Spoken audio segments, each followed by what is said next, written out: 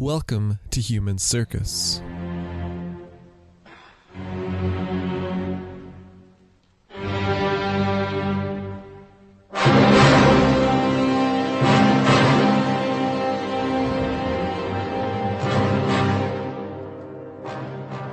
In the 1280s, Arghun Khan, Lord of the Ilkhanate, might well have given hard thought to his situation and to his family's recent past.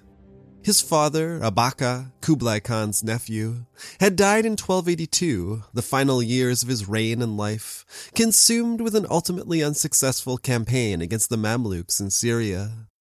Arghun's uncle had been Abaka's successor, and had sought to deal with the Mamluks in a different way, reaching out to their sultan as one Muslim ruler to another, asking for their submission. But after only 2 years, that uncle was gone. Opposition to his Islamization of the Khanate and the violent uprising of Arghun himself having led to his displacement and death. And Arghun Khan, great-great-grandson of Genghis Khan, stepped into power. His way was very much that of his father. Like Abaka before him, he seems to have viewed the Mamluks as a threat that might better be overcome with Latin-Christian cooperation. Abaka had been in communications with then Prince Edward on crusade. His envoys had gone to Pope Gregory X's Council of Lyon in 1274, and in 1276 and 77, to the court of Philip III in France, and that of King Edward I in England. They'd been to see Pope John XXI before his brief papacy was cut short by a collapsing ceiling, then to Edmund again, and to the Crusader states of Tripoli, Cyprus, and Acre, ahead of that 1281 push against the Mamluks. But he'd had little to show for it in the end, perhaps only the aid of some Knights Hospitallers. If Arghun were now going to succeed against his rivals in Egypt, he would need to do better than that. His first attempt in that direction was a 1285 message delivered by a Christian astronomer to Pope Honorius IV. The message referenced the Khan's mother's Christianity, his family's history as defenders of Christians, and his charge from Kublai to seize and hold, quote, the land of the Christians, under his protection. And it continued with something like this. As the land of the Muslims, that is, Syria and Egypt, is placed between us and you, we will encircle and strangle it. We will send our messengers to ask you to send an army to Egypt, so that us on one side and you on the other, we can, with good warriors, take it over. Let us know through secure messengers when you would like this to happen. We will drive out the Saracens with the help of the Lord, the Pope, and the Great Khan. And then, less than 2 years later, with nothing concrete to show for that first attempt, Arghun was again looking for an alliance. This time, he would send a man known as Rabban bar Soma, and that is who we'll be talking about today.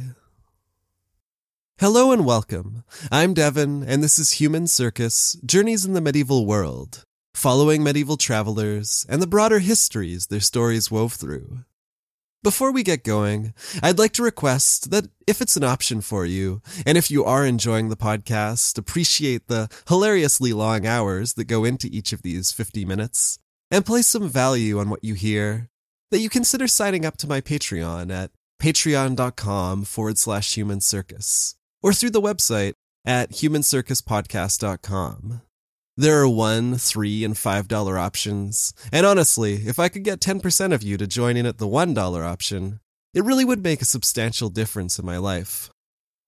In other Patreon-related news, I'd also like to send special thank yous out to my newest Patreon supporters, Stian Skarspa Solheim, who I hope will forgive my clumsy pronunciation, and Andy Alexander. Thank you both very much. And now, to the story. I've talked before on this podcast about the journey between Europe and Eastern Asia, as far as China.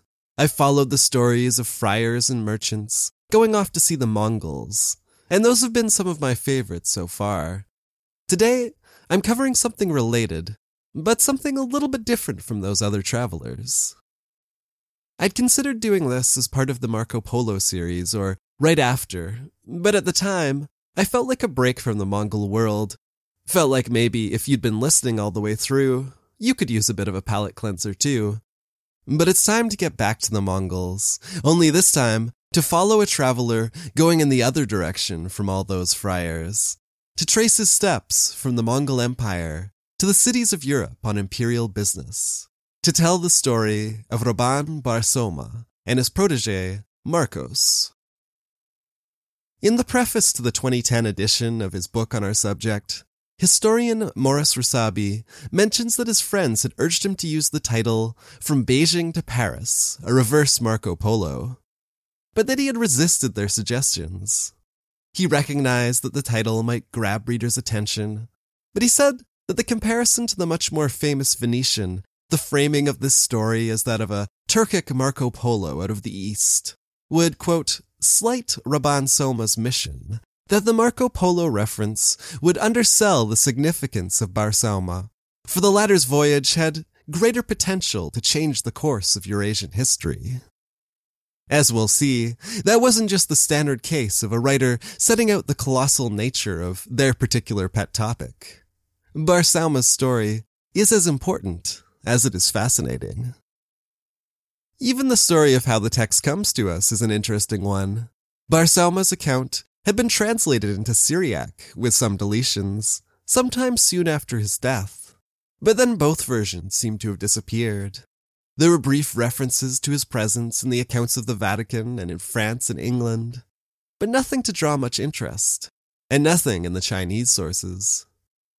Bar Soma's doings might have remained unnoticed for longer still, were it not for a chance encounter between a Mr. Solomon of northwestern Iran and a young Turkish man in the spring of 1887.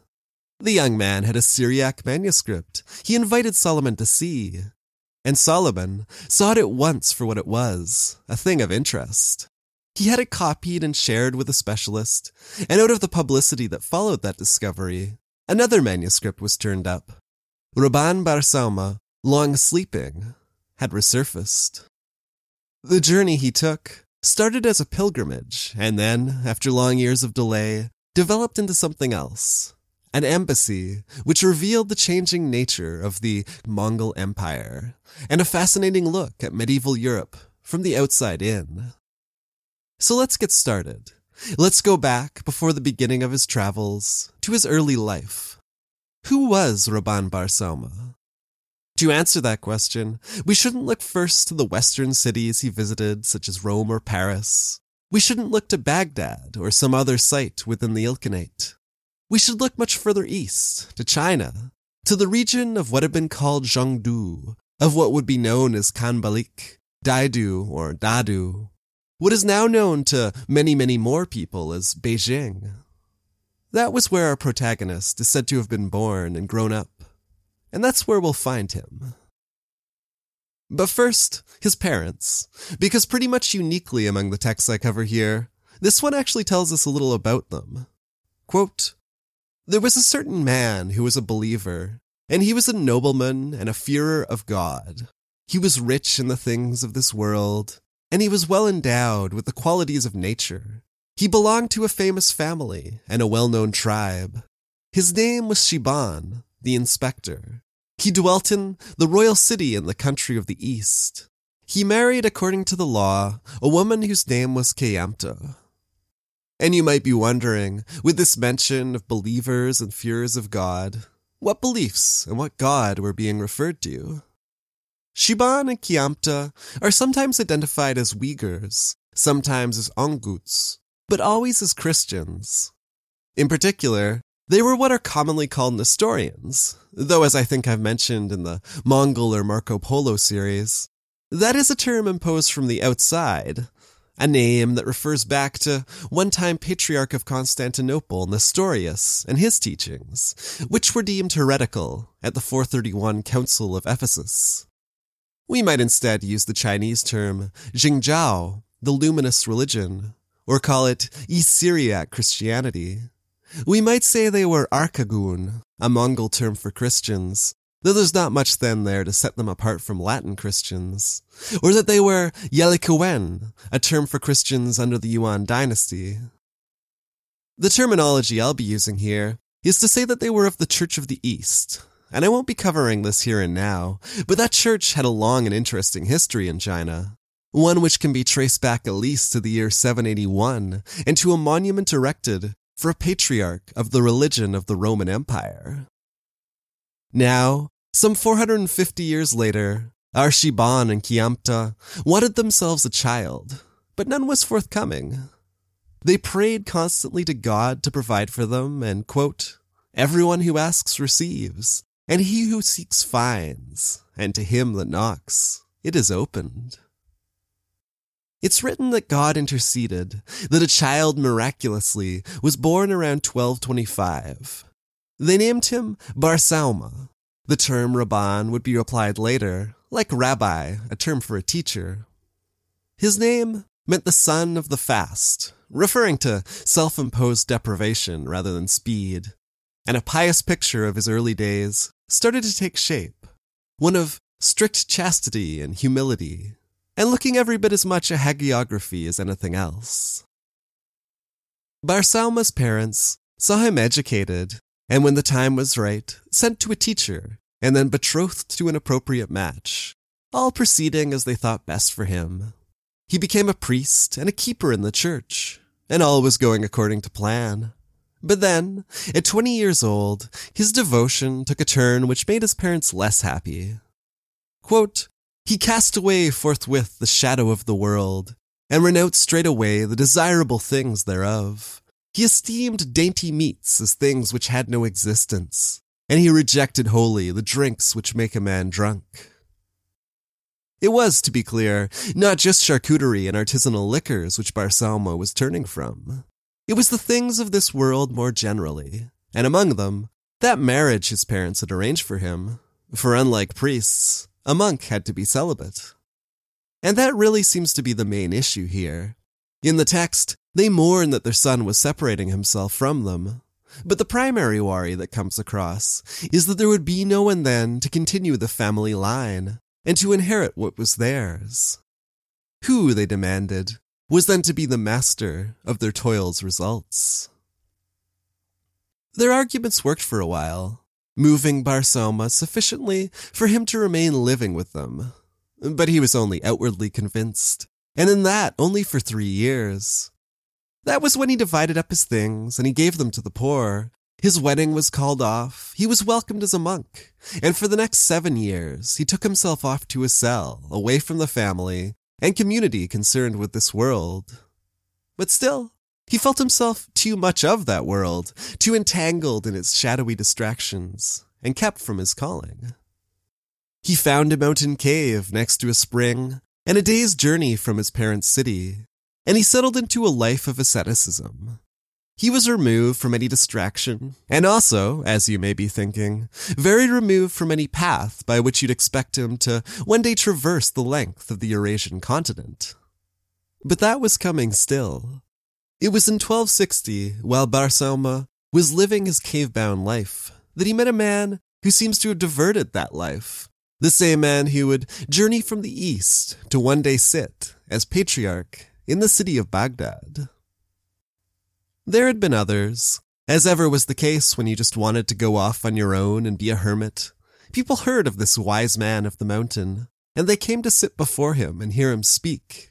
They honored him, so that the mountainside maybe became a bit of a busy place at times, or so I like to imagine at least.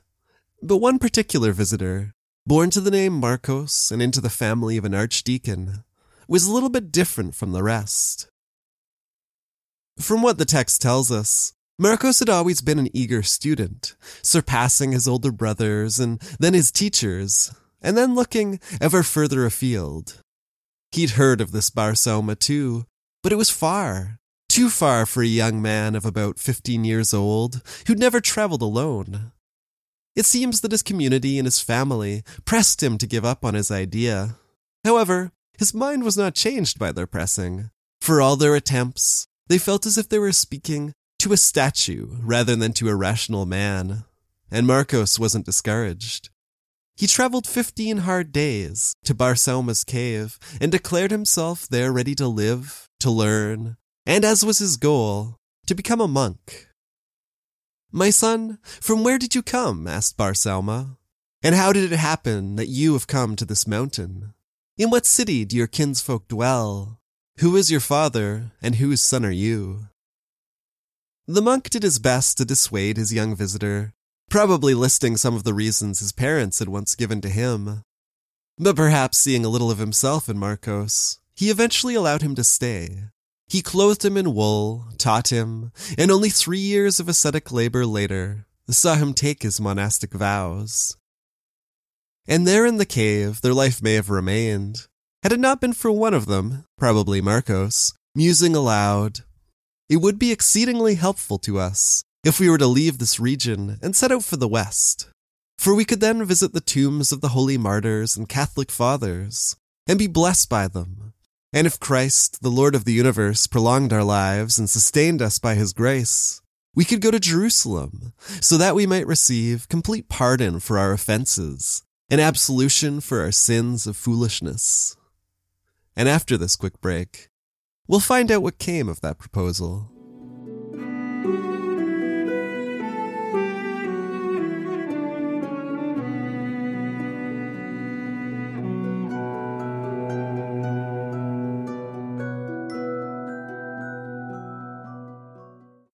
At first, Barsauma was very much against Marco's idea to go visiting abroad. He tried to impress upon him the difficulties of the journey, its great length, the dangers of transcontinental travel in the 13th century, which, Pax Mongolica or no Pax Mongolica, were many. But Marcos had a vision, specifically a vision of the West and the spiritual treasures that waited for him there. And he persisted. The two of them agreed that whatever might come, they ought not to be separated, even if that meant that one must choose some evil for himself to keep them together. Finally, as you may have already guessed, Barsauma was the one to make that sacrifice. It was about 1275, sometime around the year that Marco Polo was said to have arrived in the region. And to situate that on the Mongol timeline, that was 4 years after Kublai Khan had established the Yuan dynasty in China, but a year before the surrender there of the Southern Song. It had been some 10 years since his brother Arik Bok's surrender had marked the conclusion of the Tuluid civil war over control of the Khanate, with Kublai the victor. But his cousin Kaidu of the House of Ogadai still threatened. Kaidu's long-running war on Kublai bursting again to the forefront in 1275 with new invasions. Such was the situation as our two monks began the move west. But first, the resolve would be tested, because of course it would. What kind of story would this be, if it were not? After giving away what possessions they had to the poor, they left their mountain cave for the city, looking to join up with a caravan or find escorts, and to gather provisions for a long trip ahead. However, once the Christians there heard of their plan, they did not think it was a good one. "Do you not know how far away your destination is?" they asked, gathering around in a kind of intervention. "Have you not heard, or have you just forgotten, the danger of the road and the fact that you will never arrive? Why not instead stay where you are and perform works here where you have been called to do so?" But the monks replied that they had withdrawn from this world already, and neither toil nor death troubled them at all. They asked only for these people's prayers, that their desires to reach Jerusalem be fulfilled. Then, leaving in peace, they traveled on. The next recorded stop in our text, though there must have been many others, was the one where Marco's family lived, Kosheng in our source, sometimes identified as Marco Polo's Tenduk. It's a fascinating place where excavations have uncovered a walled settlement with wooden houses and palaces, elaborate gardens, Chinese tile, and crosses. And here too, the monks' plans were not happily received. They themselves were very welcome, as the Christians of the city and the monks' parents came out to greet them with joy. But as it emerged that Marcos had not returned to be close to his family again, and was instead departing for a horribly distant land from which he was never likely to return, they were deeply saddened, and did not offer their encouragement. The trip was not proving to be a popular one. And next up in the chorus of disapproval, in some versions of the story at least, was a pair of more powerful voices.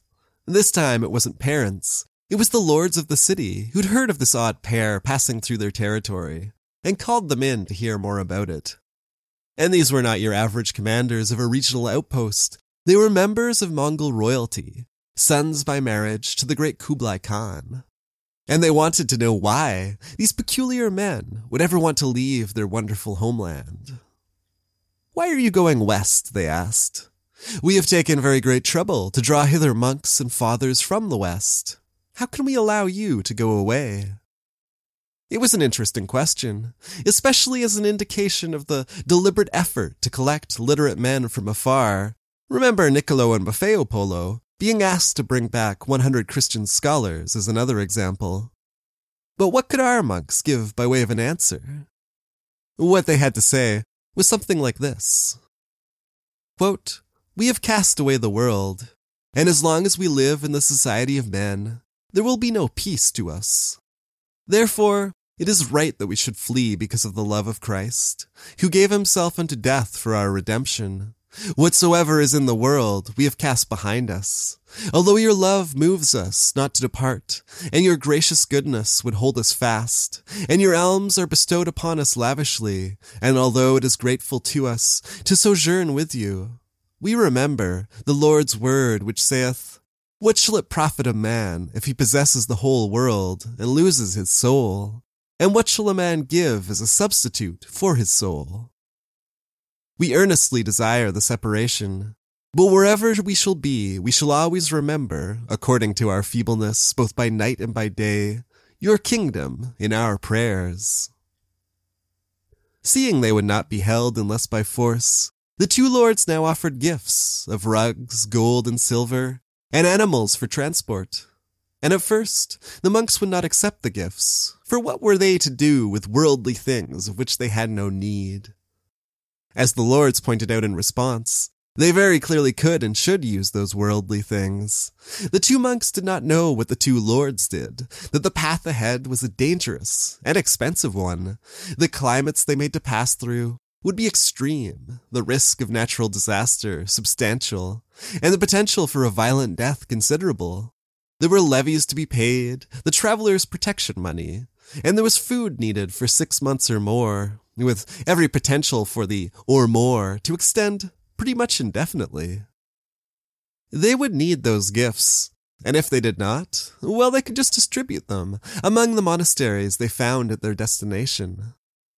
Unable to argue with all of that, Barsauma and Marcos took the gifts and took their leave, going then from the city and continuing the journey west. In some versions of this story, there's no mention of their being sponsored by Mongol royalty. In others, Kublai himself was the sponsor, giving them clothes which they were to baptize in the Jordan River and then place upon the sepulchre of Jesus. But whether it was he or his extended family members, it seems pretty clear that somebody subsidized the trip, and somebody who required no financial return, too. And that sounds like royalty, like people who could afford the costs and be content with diplomatic or religious returns on their investment, and who could also supply them with letters of safe passage. In his discussion of the traveler's requirements, Maurice Rasabi talks about what was needed to facilitate the journey. Camel grooms, interpreters, baggage handlers, cooks and guards, the pack animals themselves, and new escorts for each distinct leg of the journey. For all that the monks insist in our source that they are simple men with only spiritual needs, some 12 to 40 other men might have been involved in getting them where they were going. The monks and their party, whoever may have been included in it, traveled southwest along the Helan Mountains, south of the Gobi Desert. They met fellow Christians and finally found communities that were supportive of their quest, greeting them with warmth and then showering them with gifts to aid them. On they went, the next stretch taking them along what's sometimes called the Southern Silk Road, south of the terrifying Taklamakan Desert, the Sea of Death. They avoided the worst of the desert, but still it was a toilsome and fatiguing journey of 2 months. The region was barren, and it was without inhabitants. It was largely without water, too, the text reporting that during those 2 months, there were only 8 days when with some difficulty they managed to find some to fill their skins. Sandstorms were frequently reported in the region, And heat-induced hallucinations, too, which in a place that allowed no margin for error, might easily lead to death. By good fortune or good guidance, our monks would not succumb to either one. They'd be traveling through to Hotan. That oasis town had long traded on its rich resources in black and white jade, had traded with the Chinese as far back as 200 BCE, and had later developed into a major Buddhist center and an important link in the spread of that religion. Over time, and after conquest by the Turkic Karakhanids and then the Mongols, it had become something else. Marco Polo had reported its population to be entirely Muslim, but the place the monks arrived at was home to a variety of languages and religions, and though the text makes no mention of it, they must have found some friendly faces they could stay with, because they were stuck there for 6 months.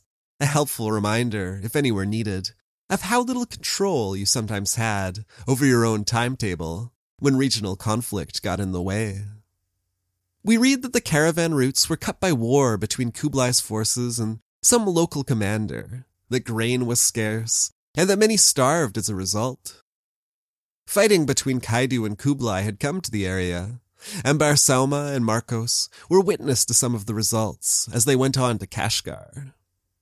Marco Polo had also been to Kashgar himself, and written of vibrant markets for trade and craft, beautiful gardens, vines, and fruit trees, and the monks would have known it as home to a metropolitan see of their church.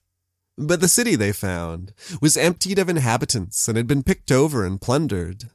There was nothing and no one there for them, but at least they themselves were not attacked. And they would find some help on that front, just up the road, in the camp of Kaidu. They'd reach him by a somewhat circuitous route, adding further weeks to the journey and fording a river, but evading the violence that was all around them in the land. They found Kaidu in Talas, where forces of the Umayyad Caliphate had once clashed with the Tang Chinese, and where they were now going to need to be a little bit clever in order to come away safely. Kaidu Khan, just to review, was head of the House of Ogadai, and for long stretches held sway over the Chagatai Khanate too. He was something of Kublai Khan's personal nemesis during his reign, a tireless adversary, even outliving Kublai himself, to carry on the war against the great Khan's son. That was who the monks appeared before to ask for assistance, an imposing figure, one who seems to have wished them no harm, but one who was no friend to the rulers they left in their homeland, or those of the Ilkhanate where they were bound. They could not afford to appear to be too friendly to either, and they seemed to have done well for themselves. Having prayed for the Khan and his Khanate, they came away from the meeting with an order of safe passage through his realms. And it was an order which it sounds like they badly needed. The text is not specific here, but there is mention of their traveling in a state of exhaustion to which fear was added.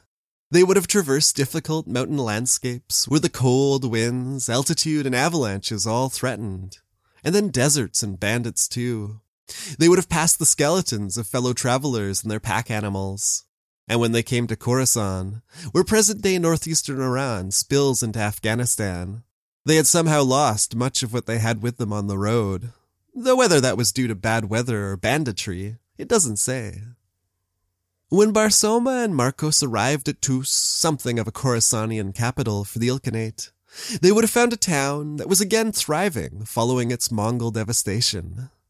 According to Giovanni, the 13th century historian, the city had been reduced to nothing but the name, and there was not more than 50 habitable houses in the whole town, and even those scattered, one here, one there, in odd corners. The Mongol governors had not left the town in that state for long, though. During the 1240s, they'd worked to rebuild it, complete with gardens, parks, and a restored palace. But our monks indicate none of this, only that they stayed in a nearby monastery where they were welcomed by fellow Christians, and that they were grateful to God for having delivered them from the worst of their journey's dangers. There were, they hoped, much easier times ahead, with brigandry, inter-Mongol warfare, and some of the more perilous features of the Central Asian landscape now safely behind. We'll be having a look at those times ahead in just a moment, after this short break.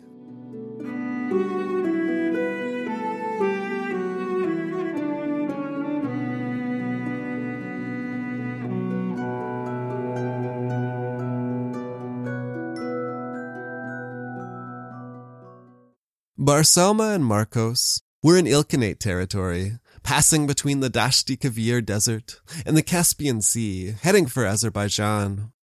They had planned from there to travel south to Baghdad and to meet the head of their church, Patriarch Mardenha, but it turned out that they wouldn't need to go that far to see him. In the spring of 1280, he was in Maracá, the site of Hulagu's capital, and of Nasir al-Din al-Tusi's magnificent observatory, where astronomers from as far afield as Spain and China studied and contributed to an immense library of knowledge. When our monks came before their patriarch there, quote, "At the sight of him their joy grew great, and their gladness was increased, and their minds were made at peace, and their anxious thoughts were set at rest.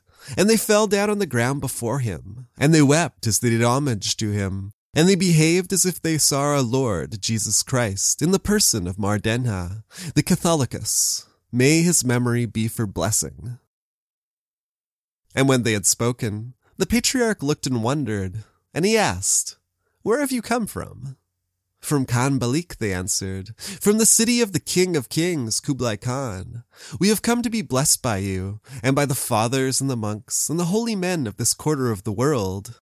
And if a road opens to us, and God has mercy upon us, we shall go to Jerusalem."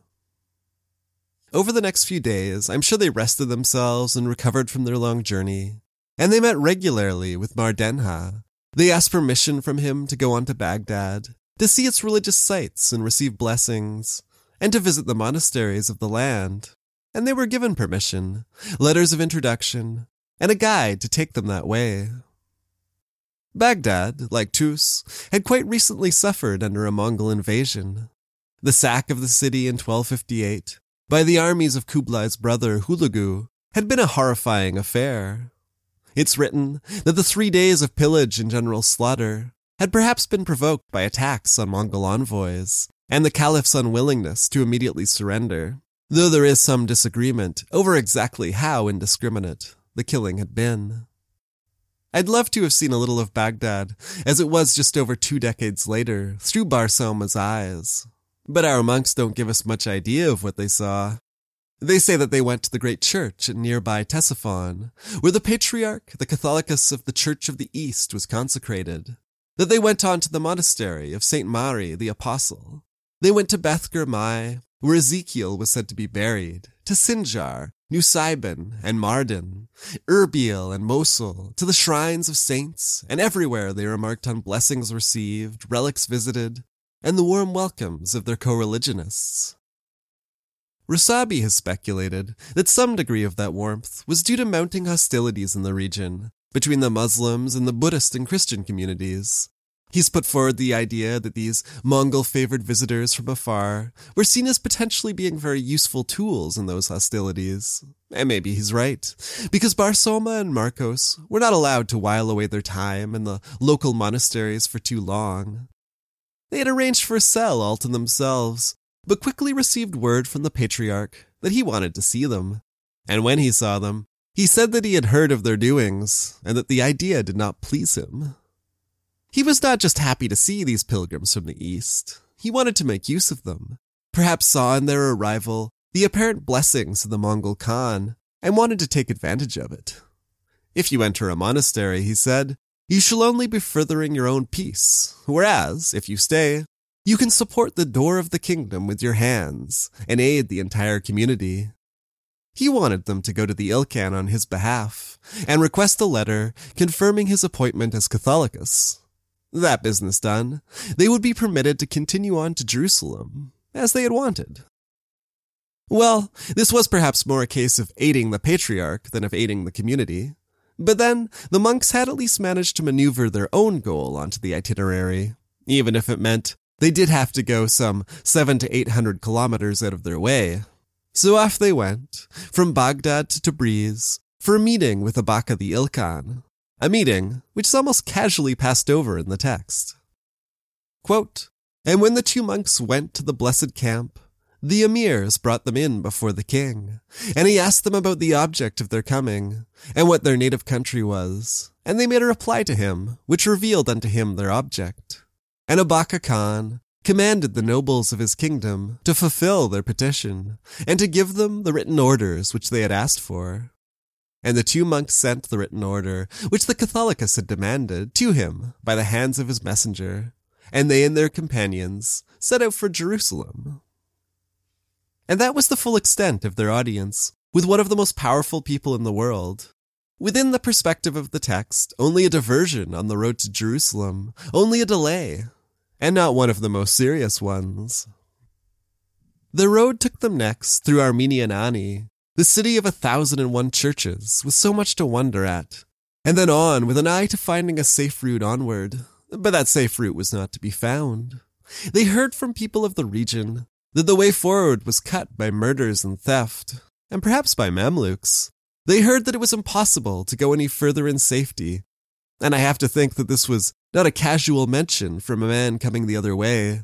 There must have been a seriously escalating narrative of an absolute bloodbath on the road ahead, because they'd traveled more than 6,000 kilometers as the crow flies to put them where they were, well north of 7,000 when you start to take into account the actual on-the-ground movement.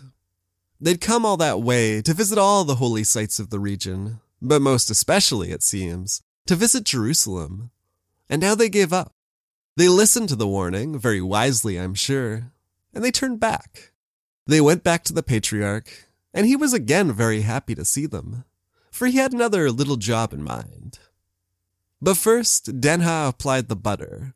The two visitors from afar had, quote, received blessings from all the houses of God, and the shrines which were in them, and it was his opinion that when a man visited them with a pure heart, the service thus paid to them was in no way less than that of a pilgrimage to Jerusalem.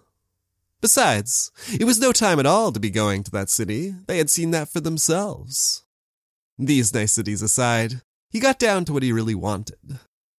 He wanted them to travel to China so he could take advantage of their good standing there. He wanted Marcos to be made metropolitan, a leader of the Church of the East in China, and Barsoma to be given his own office. High honors indeed, but though the monks wouldn't have known it at the time, being appointed by this patriarch would not end happily for the last man in Marcos' position. Simon had been named just the year before, but even before departing, had not been thought loyal to the patriarch, not loyal enough. Simon was said to have planned to make accusations against Denha to Kublai, and he would be ordered into a monastery in China. He'd escape, only to be recaptured, and then he and many of his followers would wind up dead in that monastery. It was a dangerous job, but Barsoma and Marcos didn't need to know of Simon's sad story to know they weren't interested in the offer. However, they were going to need to go about their refusal gently, tactfully. His word was the same to them as the command of Christ, they assured their superior. But they had to give voice to what was in their hearts. They had come a very long, long way. They had come a long way, and they had not done so only to turn back now. They, quote, did not intend to endure a repetition of the hardship which they already had suffered. For the man who was tripped up twice by the same stone is a fool, and moreover, they declared that they were unworthy of this gift, and for defective creatures like themselves, a responsibility of this kind was much too difficult. But unfortunately for them, the patriarch did not agree. He saw the gift as an entirely suitable one, and he let them know it. The monks were out of excuses. Barsoma had spent years of his life in seclusion from wider society, but now he was very much in it, very much involved in its politics, whether he liked it or not. He and Marcos could only agree. As luck would have it, though, the same issues that had plagued their attempt at the holy city now reared their head again, only this time in the monks' service. It was only a few days after the decisions had been made that news arrived that their way home could not be managed at that time. They were wholly cut off from traveling that way, for, quote, the hearts of the kings of the two frontiers were changed. Which was, of course, all a rather poetic way of saying that the fighting between Kaidu and Kublai, never far from the surface, had boiled over again. To go would be perilous, beyond the usual dangers even, and perhaps impossible. Barsoma and Marcos would be staying for the time being, But they would be doing so in new and interesting circumstances, because before the trip had been called off, the ceremonies had gone ahead. A Syriac name had first been chosen for Marcos, the new metropolitan. Suitable candidates had been written and placed face down before the altar. And then pious divination had been used to make the selection. Where Marcos had been, now stood Metropolitan Mar Yabalaha. Newly credentialed and one of them newly named, they then retreated back to the monastery and to the peace they'd been rudely yanked out of. There, as the text tells us, they sat down in their cell for 2 years, more or less. They turned their thoughts inward, or at least I think one of them did. It's entirely fitting and no accident that Marcos would become metropolitan and not Barsoma. Remember, it had been the younger Marcos that was said to have inspired their journey in the first place. And maybe it's an invention of the text, but it's worth wondering if Barsoma would have ever stirred from his mountain retreat, were it not for his more ambitious protege. Mar Yabalaha was a man with dreams. And this time, that dream was again quite specific. He dreamed that he had entered a great church, and in it, he saw images of the saints, and among them the cross. He reached out his hand towards it to receive its blessing, but it receded from him, pulling away and up towards the roof, until he grasped it and kissed the cross. And then he went outside, where there were high trees full of fruit, and he plucked them and ate some, giving others to the people gathered all around. When he woke up, he shared his dream with Barsoma. What did his older colleague make of it? And I do in part wonder if he was not already very sure of what he'd make of it, if he knew that Barsoma would say that his arm outstretched for the blessings of Christ and the saints meant that he was to attain a great stature, greater than metropolitan, and that his shared enjoyment of the fruit meant that he was to enjoy a heavenly gift and to spread its joy to many people, or something of the sort. And the dreams returned. This time, Yabalaha was seated upon a high throne, with students gathered before him, hearing his teachings. As he talked, his tongue grew from his mouth longer and longer, and then dividing into 3, with fire on the tip of each. The people watching marveled, and they glorified God. With this, Barsoma told him it was not a dream at all. It was a sign and a revelation that surely the patriarchal throne would one day be given to him, so that he could complete his service. All he needed was an opportunity, and of course, in time it would come. It occurred to Yabalaha that he ought to go again to Baghdad to receive the patriarch's blessing. But as he neared his destination, news reached him. Denha was not yet buried, but he was dead.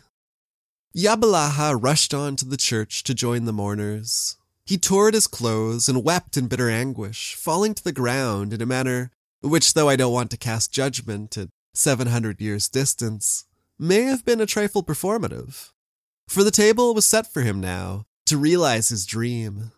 But we'll get to that next episode. That and the adventures of his mentor, Rabban Barsoma. Thanks for listening, everybody. I very much appreciate you joining me on this journey. This one in particular, and on the podcast more generally. I will have another episode out around the end of the month, but this will be my last before Christmas. So, Merry Christmas, Christmassy folk, and happy holidays to all of you. I'll talk to you again soon.